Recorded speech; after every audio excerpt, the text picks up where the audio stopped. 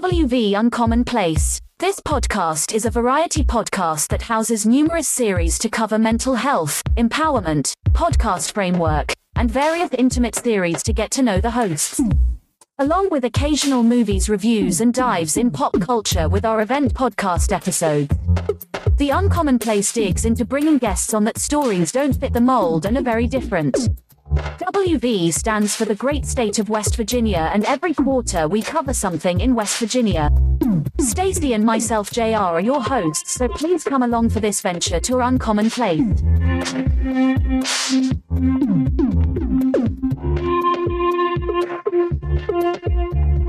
We wearing both red. I'm wearing like a burgundy. All right, everybody, y'all know at the first beginning of the show, sometimes we have a little bit off different things going on. So, I always like the mic to be red. I am JR, and I'm the host of West Virginia Uncommon Place. And I am coming back from a long hiatus of not doing interviews. I've been doing those little rise and fall episodes about the movies and stuff like that. We all know that's attached to the little famous sponsor of my company, of the show, Anchor Nebula. So I just do a little quick tie-in for them, just for that. And I have a special guest here with me today. And she has an incredible name, and I chopped it up once. And she was nice enough, we're on a Zoom call, she put the pronunciation of her name. Her name is Venchele. And her last name, I ain't gonna chop that up because she told it to me before. It's Sant Deek. Yes. And when you see it in the show notes, the way you're gonna say it is not the way I just said it. So the most nostalgic question that comes on the show is, who are you? So let's start it off real quick with that. Venchele, please tell us who you are and why you are here today. I'm thinking, do we even have enough time to chop that up? So, like you said, you already introduced me by name. I am a public health expert by day, and then I'm a writing coach, editor by night, where I help editors, I help businesses, I help, individuals like amplify their voices, like in industries that, sometimes don't make space for them. And I would say that, everything about my journey definitely came from, the way that I was raised in a Caribbean country, because I was born here, but I grew up in Haiti. My family's from Martinique, Haiti, and France. And, living on a small island definitely shaped the person that I am today, and the work that I do, and that level of activism, because I'm a firm believer that, people will always tell you, or some folks will say, well, if it's not affecting me personally, then it's not my problem. And that's not true. Whatever affects your neighbor can indirectly or directly affect you at some point. And so that definitely drove me to pursue a career in public health. And then later on, really explore my gift in writing, to help people out, to help people create the life that they want and brand themselves in a way that they're proud of in the industry. Okay. And that's a lot to carry with you. So your work spans various areas such as public health, personal development, mindfulness, and community health. How does your passion for these diverse topics come about, and how do you see them intersecting with your overall mission in life? So my overall mission in life is really to make sure that people never feel alone when they're going through tough situations. I mean, you covered a lot of topics, and one of them, I'm really passionate about mental health. Which actually was one of the reasons why I am on your show, because I know that you've had guests in the past who talked about these struggles. I know for me, it started when my mother passed away, but again, we can date it back to, to childhood, and well, not the childhood, the transition from my home to coming back to the States, and living with people who are not family members. I think when you look at the common denominator between all of these, we always have to talk about the residual trauma that follows, when you go through, tough circumstances in life. And that's the reason why I wanted to focus on that. And that's what really drove me to go and pursue right now, I just finished my first semester in a doctoral program. Okay, well, congratulations. Thank you. Thank you. Focusing on public health leadership, but with an emphasis on behavioral health policies. Because I think, to be honest with you, some of the policies that are out there, they're not tailored, for Black and brown folks. And I think, when we talking about policy making, we got to think about who's included and who's not included. And it's not just about Black and brown folks. I mean, we can break it down even further. People with disability, like, what does that look like? I mean, I go to certain buildings because I travel a lot as well, just like you. And then you go into certain buildings and you're like, okay, like, yeah, I can walk in there, but what about someone with a wheelchair? What about someone with, like, crutches?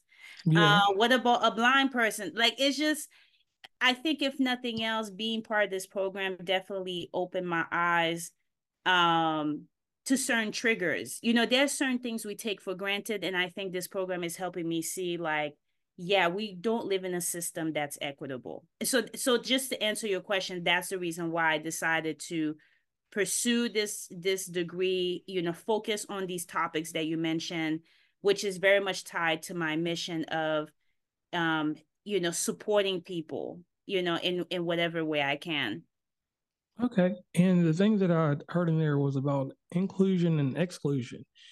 That is a hard process across the mental health, public health, and personal development, mindfulness, and community health. Because, like you said, as ethnicities, um, be it whatever you are, we all come from different economical structures, social backgrounds, and Right. those things. And that's the thing. Like me, for instance, I'm from Virginia originally, but I'm from what you would call the middle of middle class. So where I'm from, I had cousins that were not part of the middle class. So it's even different in the education and the thing that I was talking about. I had a Facebook post and I was talking to people about this. People grow up in this one mantra that we always heard. Some people grow up in this thing. It's called um, a home or a house. A home is a place that has love. A house is a place that didn't have love. It had some facades of love or some fragmentation that looked like love. And and going through my psychological evaluation of my life, I lost my father. I'm sorry to do a little talking on here, but I lost my father at a young age in 1994, at the age of 8. Yep. And the females in my family, not the males, the females grabbed me up and embraced me with this kind of love that made me the type of person I am today. I'm not going to say I'm any better than anybody else, but they made me understand compassion and empathy in a level that I would not understand from a male. And I'm not taking away from males because males can teach that and all that. I'm not doing that. In the audience, I don't want y'all to take it that way, but no, this is all part of building community. Yeah, go ahead. Yeah, and my thing is that house of love that was built from these women, and these women, and I'm telling their size because it'll make you understand more. These are voluptuous women. These women are 6 feet tall, 300 plus pounds, 5'8", 300. They're solid. They could be a football team. You wasn't intimidating them, so they were strong by build and they were strong inside. And with our religious background, our Christianity, the values that were taken, and just to tie that in just a little bit here, the way that we were raised with that system of thoughts, our institute of thought was not set the same way other people were because we did two things. We rationalized emotions. We rationalized that you have to stop and put yourself in a position where you understand what your mental health brings to the table to yourself, people around you, and like you said earlier, how it relates and correlates to other people. So that direct thing. So I wanted to tell you real quick, I got to give you your flowers on that one because when you did that, that warmed my heart up in a prior conversation in our little pre-call we did ahead of time. You can see where these things kind of just come together and they make sense. So I want to tell you thank you for that, Venchele. Like that, just that warmed my heart. Now, you have many titles to your name. I'd like to jump into you being an author real quick, if you don't mind. Absolutely. All right, so yeah, go ahead. Thing here is you wrote Journey to Redemption. You contributed to Passport to Self-Discovery Volume 2. How do you believe your writings contribute to the broader conversation about health, personal growth, and society's method of well-being? And the reason that I said the society method of well-being is because as a male, a female, or any way that you feel that you are inside any type of gender or however you fit yourself. It's a mold and a model like you come out of a machine. It's like the chocolate bunny you get at Easter. Mm-hmm. There's a black and a white one, so you got to be either one of those and nothing else. Yep. So how does that conversation come about, in your writings? I think for me, and I'm writing this down because you talked about health, personal development and social models from society. But again, remember that the social models when we talk about health and personal development, they are working under the umbrella of the social models of society because society, has its own definition of, how we need to conduct ourselves, in relation to these topics. And so for me, when it comes to my writing, this is something that's always in the back of my mind because, those things are very much integrated in who I am.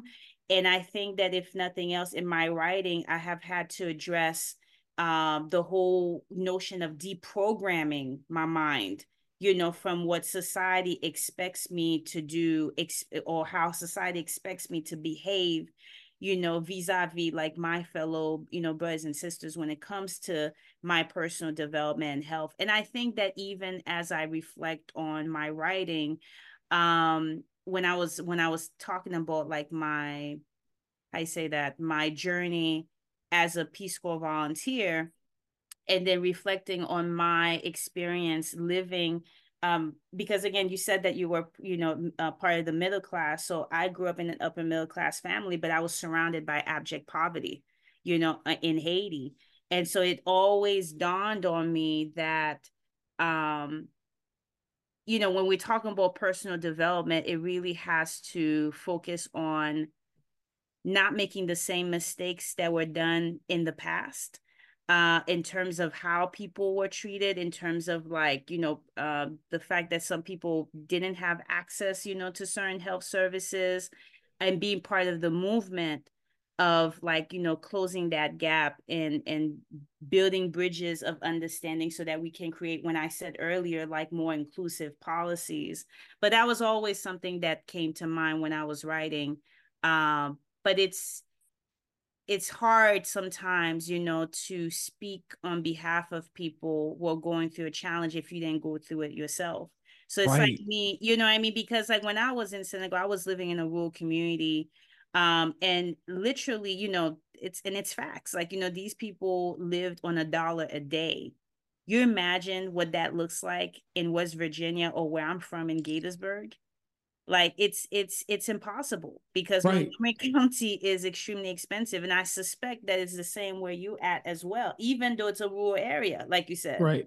And so I had to, like I said, deprogram my mind and say to myself, okay, I may not have had the experiences, but what are some things that I can do? What are some skill sets that I have that can help bring awareness to these issues, and then to tell the story from their perspective and not from my perspective as the narrator. That's extremely important. It's, for example, it's like books. If I want to learn about a country, most likely, I mean, again, and forgive me, but I'm going to go and buy a book that's written by a native of that country True. and not necessarily from someone who literally came, went there as a tourist. I mean, let's be real. Like, I'm not going to do that because I know, I mean, it's not that their information or their perspective is not important, but they haven't walked in the moccasins of these people for a long period of time to understand the culture, the institution. You said it was not institution of change, but you were talking about, The Institute of Thought. yes, the Institute of Thought, right? And the fundamentals that really make up the culture of that country. So it's all about perspective, but I know that it's very important when you're gonna tell a story like I did in that when I contributed to that book, to tell it from the perspective of those who are victims of the system, and not come off as a personal hero, because I wasn't a personal hero. I was just someone who came in I had a set of skills to use. I developed projects that eventually that help them in the long run. But ultimately I'm not a savior, you know. Yes, I do. But you're an advocate. I am an advocate. Yes. Advocate. So, like I said, you wear many hats, and you were involved, and you are involved with a group that I'll let you pronounce for me. Miss Fami Care. I mean, yes. Oh my goodness, yes, Miss Fami Care. Let me tell you, okay. Can I put a little? Can we put a little bit in there? So, innovative approaches you all had in implementing this tactic of addressing health equality and community well-being. And doing that shows your commitment to public health leadership, in my opinion. Because, yes. we have to do research. I got to do research on you. So with that being said, tell us a little bit about that, and tell us about how y'all address health equality and community well-being. Because here's the thing, and this is me being in West Virginia. 1.5 million people are in West Virginia. 90% are Caucasian. Okay. The other half is broken down to whatever. Now, mind you, we are bordering Ohio, Pennsylvania, and let me do this for the people in Maryland. Instead of saying Maryland, I'm gonna say Merlin because that's what they say out there. That's it, Merlin. Merlin. So you have people that branch off from those areas that come here that are different ethnicities. But West Virginia is strictly, it's a white place. I'm not going to sugarcoat. Right. No, I've been to West Virginia. Right. You stand out. Right. I mean, they treat me like an exotic fruit out here. Shout out to everybody that does. And if you don't do it to my face. Now, here, health equality in the cities is fine. But when you get to the rural areas, health equality, they will tell you, and I don't care if you're black or white, if your money is not lined properly, they're going to tell you, hey, or your insurance is not right. Or if you don't have insurance, they're going to be like, hey, you need to go elsewhere, go to the free clinic, which free clinics are fine because we have some very amazing ones in the state. Mm-hmm. And the community outreach about diabetes, because I just found out in August I'm a diabetic, stuff like that, you don't get in the rural areas unless you're in a city. You don't get that kind of the backing that your company does. So how do y'all address it? And tell us a little bit about what could other people start or try to attempt to do to help themselves in these issues. So when we're talking about, insurance coverage, you do know that, sometimes you can have insurance, but you can be underinsured. So it doesn't cover everything. And you brought up a point where, what about people who don't have their insurance, right? Or just flat out don't have the money. They can't afford health care, whether it's through their employer or just like paying out of pocket. I think, like you said, using the free clinics is definitely a start. But then at the same time, and this is something I've seen happen in the country, is really the development of coalitions, to advocate and kind of get the word out on what's missing, what's missing in terms of gaps in healthcare, and for them to bring that, statewide. And that's a whole other conversation. But I know that for Miss Fami Care, funny enough, when I started that nonprofit, which by the way, right now is on pause because again, I'm realizing that there's certain endeavors, at least even my ventures, it required me to go and get this terminal degree because that's how people unfortunately, take you a little bit more seriously and you can get a little bit more funding. But the purpose behind Miss Fami Care was actually to help people cope with grief support, because after my mother passed away, it was hard for me to even get insurance. And it was hard for me to even get insurance, not just for me, but for my brother at the time. And then also basic things like being food secure. I mean, those are basic things. And so when we're talking about, what people can do, I mean, it's also important not to address the whole insurance situation, but also like, are you food secure? So these places can, provide, sources, besides food pantries, to meet people's needs. Because when we talk about public health, it's not a monolithic entity. Like, we can't just talk about health. Like, what is health? Like, health also includes being in a safe environment. It includes like having health coverage. It includes being food secure. What are your thoughts on that? Because public health is not, it's not just focused on health. It depends on your definition of health, to be honest with you. But yes, for Miss Family Care, that was the purpose, and it started doing well in terms of, like, I had a few organizations, like, share with me resources, and I posted it on the website. I was talking to people, and I still do that, even though I'm not doing it under Miss Family Care. But that was the whole purpose of it, to be honest with you. I mean, what it could be later on, I don't know. But you do raise some great points that, I could hopefully address, when it's back again. When everything comes full circle again. When everything comes full circle, because literally I was knee deep into it for 3 years. Like, I'm telling you, I had all the organizations lined up. But then, like, when they start seeing the credentials, they're like, oh, you need to have, they were more interested in talking to someone with a DR, like with a doctorate degree. And so I said, okay, well, I'm gonna go get that. But don't you tell me afterwards, when I get that degree, that you're not gonna be able to, like, you're not going to be listening to me, or you're not going to be able to provide me with the support I need in order for me to help communities in need. But yes, no, I even remember people reaching out to me too, like, just saying how it was helpful, because there were some resources there was some resources in Maryland that they didn't even know about. And I brought that to the fore to them. So. Hey, and thank you for that, because people are going to definitely need that. And I thank you for not allowing someone to say, "Oh, you're a paraprofessional," because when it happens to me in certain instances, like podcast, somebody said I'm a paraprofessional, I can go with that all day, whatever. But in my field of work, like I told you what I do, nobody's going to tell me that. Obviously, I got the degree like you do, like you're getting completed. So I thank you for that, and I thank you for letting people know. Wait, where are your degree? Like, what is your degree on? My degree is crazy. I'm a logistics management. Oh, nice.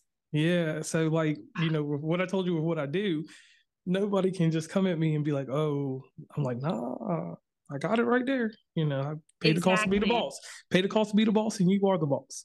Exactly. So that's one there. So I want to thank you for that. And I thank you for telling that part of the story, because some people get overwhelmed when they hear no. When I hear no, I heard this in the last interview, and this guy said this, and this was crazy. When I hear no, this is my new phrase from him.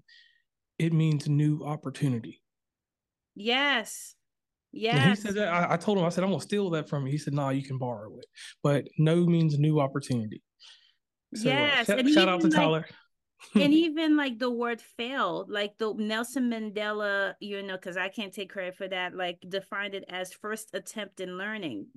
Just because you're not getting what you would want right now doesn't mean that it doesn't exist. That's why that's why I kept talking about those coalitions, like trying to find people who want to see those changes and talking to these people. If these people actually work in those free clinics, ask them. Because that's what I've learned when I went to West Virginia. Like, there are pockets, there are pockets of communities. And so and it seemed to me people help each other out, right? So ask around, because that's what I did for Miss Family Care. Some of these resources were not on these clinics websites, like I had to go and dig for information.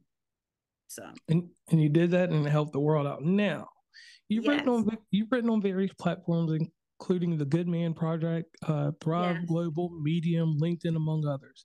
How do you approach writing about complex health topics for diverse audiences? And what impact do you hope your writings will have on readers in general? Because here's the thing, LinkedIn is someone's Facebook. It's the business person's Facebook. It's the paraprofessional. Tumblr is somebody's Facebook.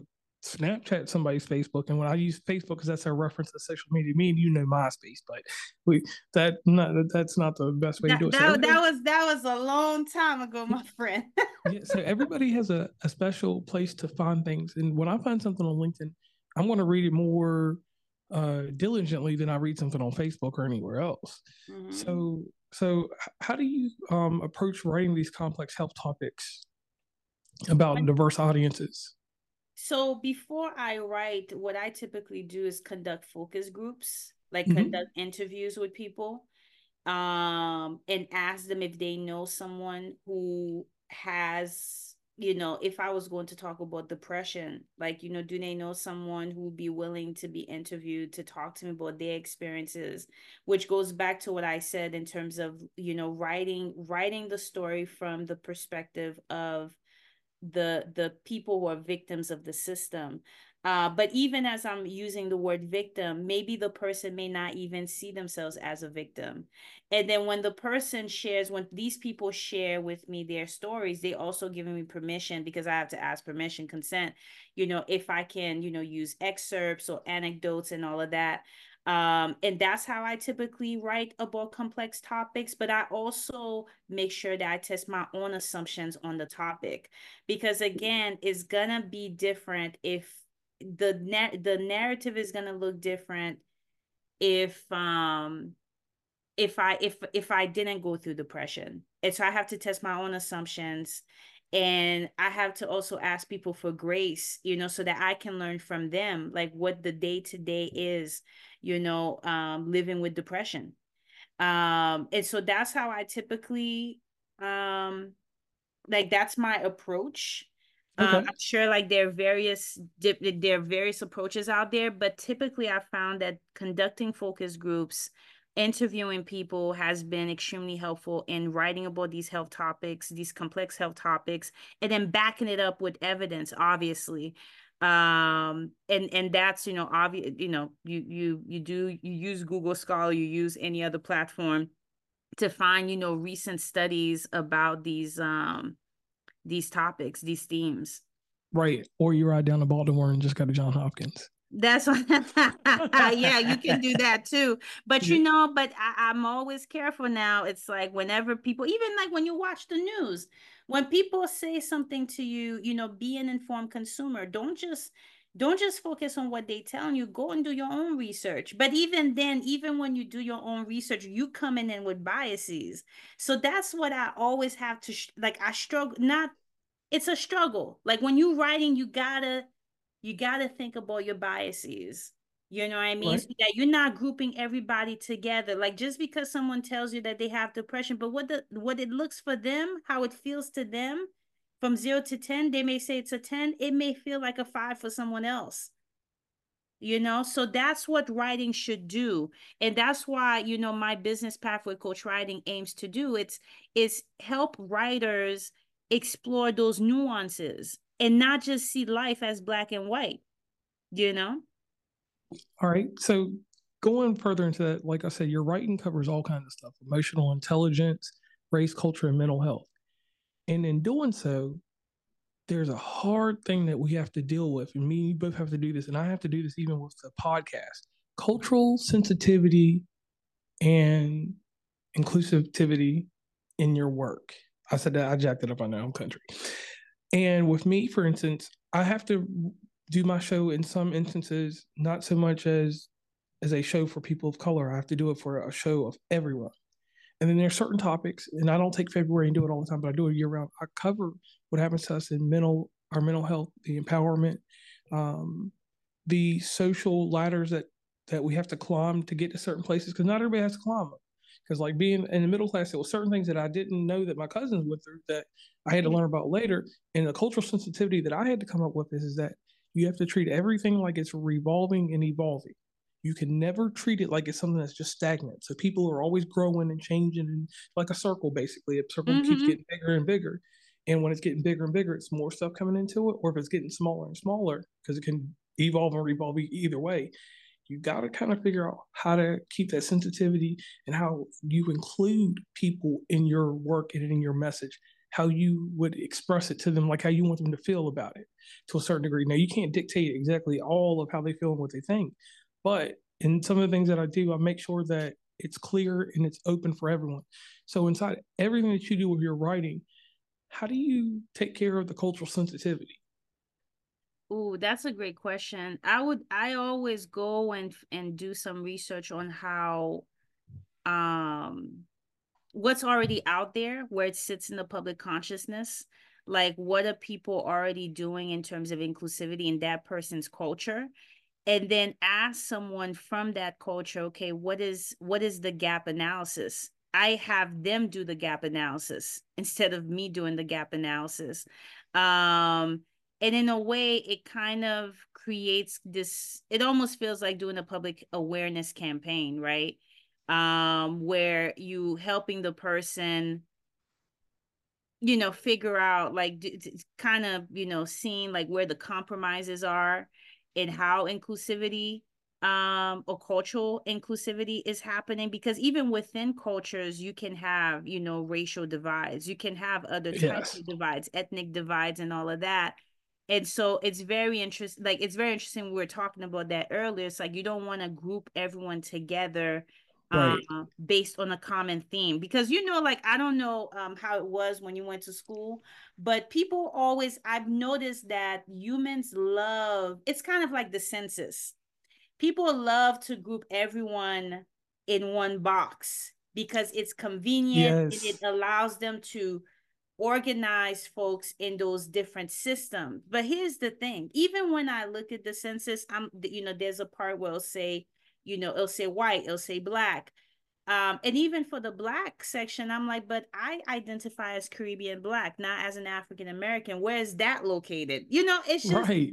you see what I'm saying? And it's the same thing for white. Are you Hispanic white? Are you non-Hispanic white? But even then, when we're talking about being culturally inclusive, how far can we go with that? Because even with the Hispanic white and non-Hispanic white designation, could that also be seen as a form of divide? Right. Like, as society trying to divide, these two groups, as to say, oh, one of them is more superior than the other based on the color of their skin. Like, there's so many, we could do this all day. Yes. And so that's why when you say, like, how to create it, like, it's not, I don't have like a straight answer for you, other than I always go first trying to figure out, how do these things are addressed? How are these things addressed in that person's society? And then try to help them figure out, like, what are the missing elements that need to be addressed. All right. And I like that. Now, there's a part of the show where I pay homage to a news magazine called 2020. Barbara Walters, John Stossel, and Diane Sawyer with her poignant interviewing skills. And Barbara Walters did what she did. She was a legend. John Stossel was a comedian. And when I do these questions, they're more personable questions. I mean, I ask fairly decent questions sometimes, but when Yeah. we get to this point of the show, this is where we got those hard hitting questions. So, Venchele, are you ready? Yes, I'm I did it ready. right. I see. I got it right. I was like You got it Venchele. right, Venchele. No, you broke it down. Yeah. Look. I put the Van and I put the little hyphen and I put shell on there. Yes, I yes. didn't. I didn't do it all smooth. So here we go. How do you see the future of public health leadership evolving, especially concerning issues of health equality, diversity, and inclusion? And then the second part of that question is, what changes and improvements do you hope to drive in that field? Like, what's going to be your contribution in them areas? I think for me, my contribution is definitely gonna lie around the policy making piece, the legislation piece, but also making sure that, we always have community buy-in. Because I think what people don't know is that sometimes, even when I read up on these issues, sometimes legislation is passed, but then, it does not reflect the challenges and the personal opinions of, constituents. And so I think that that's where I would, definitely be able to make an impact, because I'm a people person. I love to, build consensus among different groups and teams. And so that's where I see myself, especially in the behavioral health space. But because this is a two-part question. Like the first question, do you mind repeating that again? Yeah. How do you see the future of public health leadership evolving? I think public health leadership can evolve if people come to the conclusion that they don't know everything. I think that's the crutch when it comes to public health. People are coming in and giving the impression that they know that that uh, they know everything, and they're not willing to question what they don't know.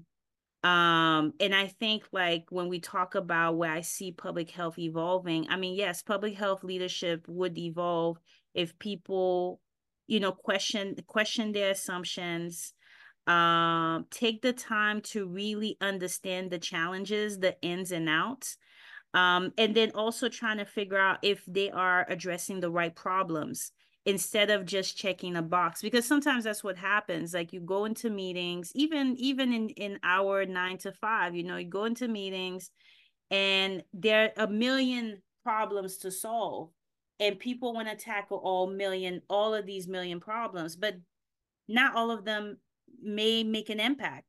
And so I think that leadership in public health would greatly benefit from people, solving the right problems. And the only way that you can figure this out is by talking to the people who are actually going through it. Okay. And I like that answer. Now, as a person that is pursuing a doctorate in public health leadership, this is something that you did, that you're doing, and you said because you have to be at that status quo to get the endowments and the grants and everything else that well, not the grants, but I'm just going to use that as an example because it sounds Yeah, good. we can talk about grants because it's, Miss Fami Care and all of that at some point. Yeah. Right. So once you have this degree and you're on that top of that plateau, because it's that rising action right now. The climax happened right here, and that rising action is going up. No falling action Yeah. yet, because falling action isn't going to happen until everything's back in the order that you want it to be. What's the next step after you have this degree and you're back working with your nonprofit? Like like I've mentioned to you, I think right now, because we're looking, 4 years, we're sort of putting this out into universe right now, because I just completed my first semester. Okay. So I'm kind of the new kid on the block. But not so much, because I've been doing this work for, more than 15 years now. I Yes. would hope that once I get this degree, that it enables me, to enact support, for public health policy legislation, encourage community partnerships, and really foster and mentor, future, public health leaders, to implement, changes and transform the lives on residents on a large scale, but specifically in behavioral health. Um, because I think that that line, it has become very nebulous. Like, you have people who are being underdiagnosed, overdiagnosed. You have this opioid crisis that's still, reoccurring, is especially in schools, in Maryland. And even though there is a conscious effort to bring support and help in terms of the medication, like treatment and screening in schools, it's not enough. It's not enough.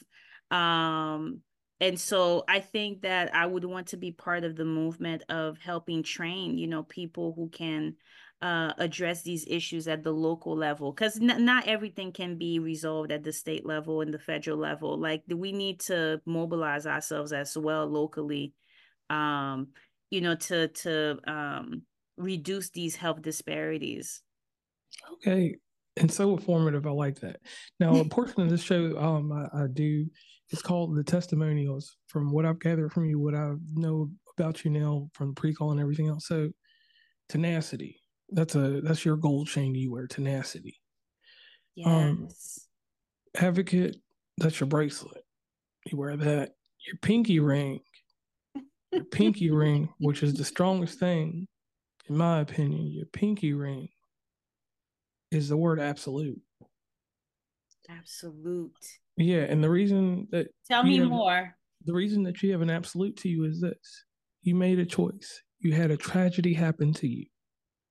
You were traumatized with this, so your absolute is an absolute truth here. Yes. When your mother passed, it put you in a predicament that you had been involved with, but you were actually feeling the force and the issues that were going on here.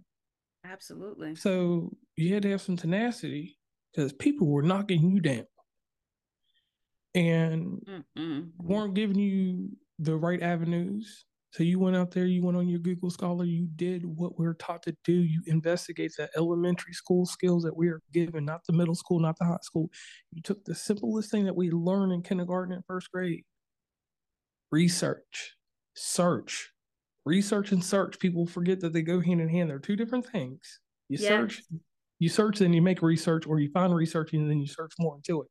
And the whole theme of everything you've been saying on the show has been to research, find your narrative.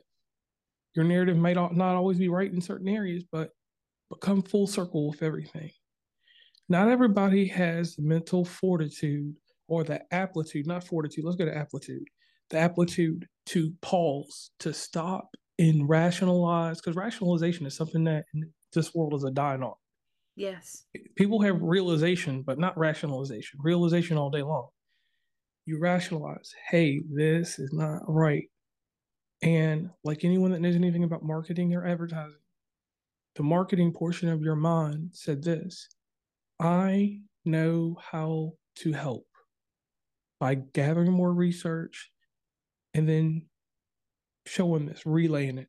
The advertiser in you said, I have experience. I have reason that you should listen. I have been in your shoes. You can relate to me because I can relate to you because there is a relation. Yes. That simple context is lost in society because people look at the convenience store style of things. They want it convenient. They don't want to have to go through the whole food market and find everything they truly need. They want to go to Walmart or Target and get it fast, or even the ski mask way. And you provide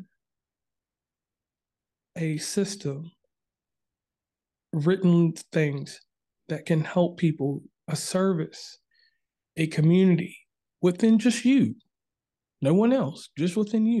And Yes. that's something that you need to be proud of. That's something that you, when you get up in the morning, you see the mirror back behind you, you look at yourself and you say, hey, I'm doing this. I'm not doing it for myself. I'm doing it for everyone. And people are noticing.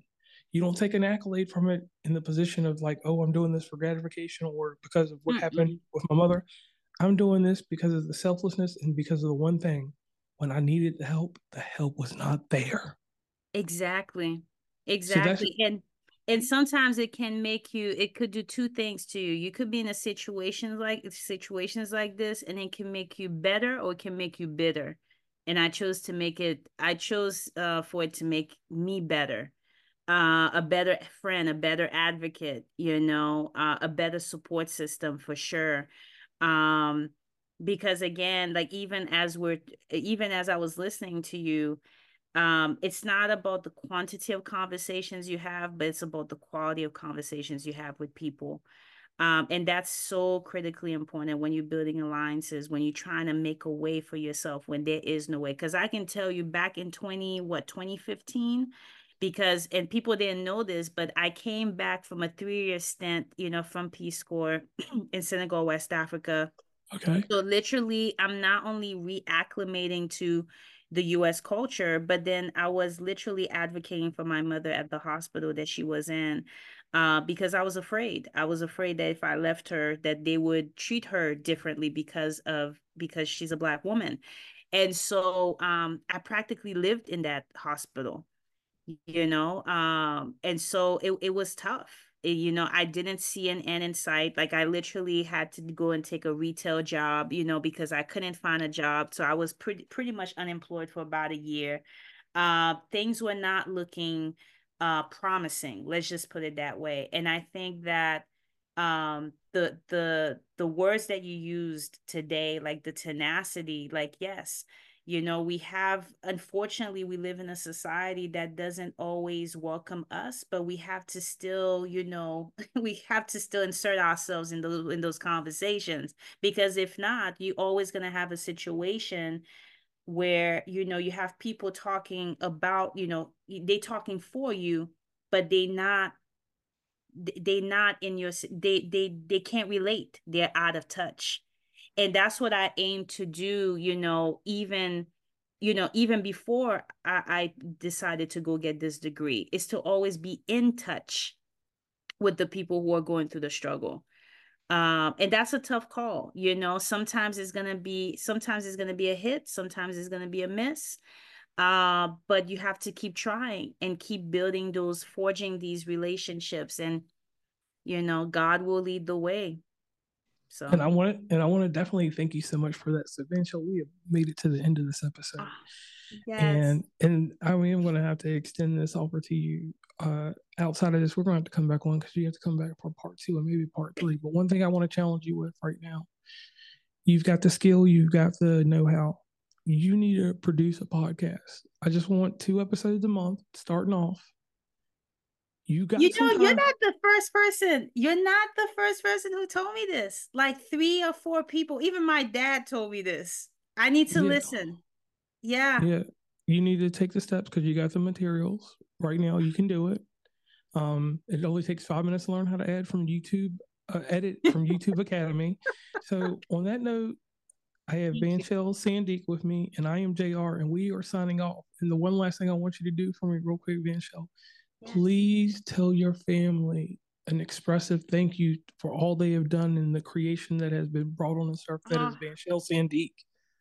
Thank you so much. Thank you so much. And, and the same goes for you too, because, the fact that you have this podcast, and like I told you before I got on your show, I was listening to some of your episodes, like earlier episodes, and that was like some time ago, right? But it's interesting how everything came full circle. When I was like pitching myself, I was just like, wait a second, like I have listened to these episodes before, and I know it helped me out a lot when I was going through my own set of challenges. So what you do, my brother, is incredibly important, and I'm telling you, it's the light in the darkness for some. It definitely was my light in the darkness. So thank you very much. Thank you very much. So we will have her back on the show. We'll have to get something worked out behind the scenes somewhere in this new year and bring you back on. But I need you to take that challenge and make a podcast. Yes. Listen, tomorrow you got some time. You got 3 hours tomorrow that are free. Right? You got 3 hours free.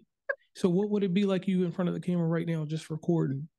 Make a 5-minute show and get your 10 points across. Now, if your 10 points are 2 minutes apiece, and it's 10, then you made a 20-minute show, right? Yeah. So if you make the points less, then you got the 5-minute show. So if you're doing 10, you've already got a 20-minute show. So right there, you just did math and equation of a podcaster, so you got it. So on that note, I'm JR, and we have to get up out of here. In the show notes, you will be able to find every single thing you need to find about Venchele and all of her endeavors and her future endeavors. And the great thing about a podcast is it's everlasting, it's evergreen.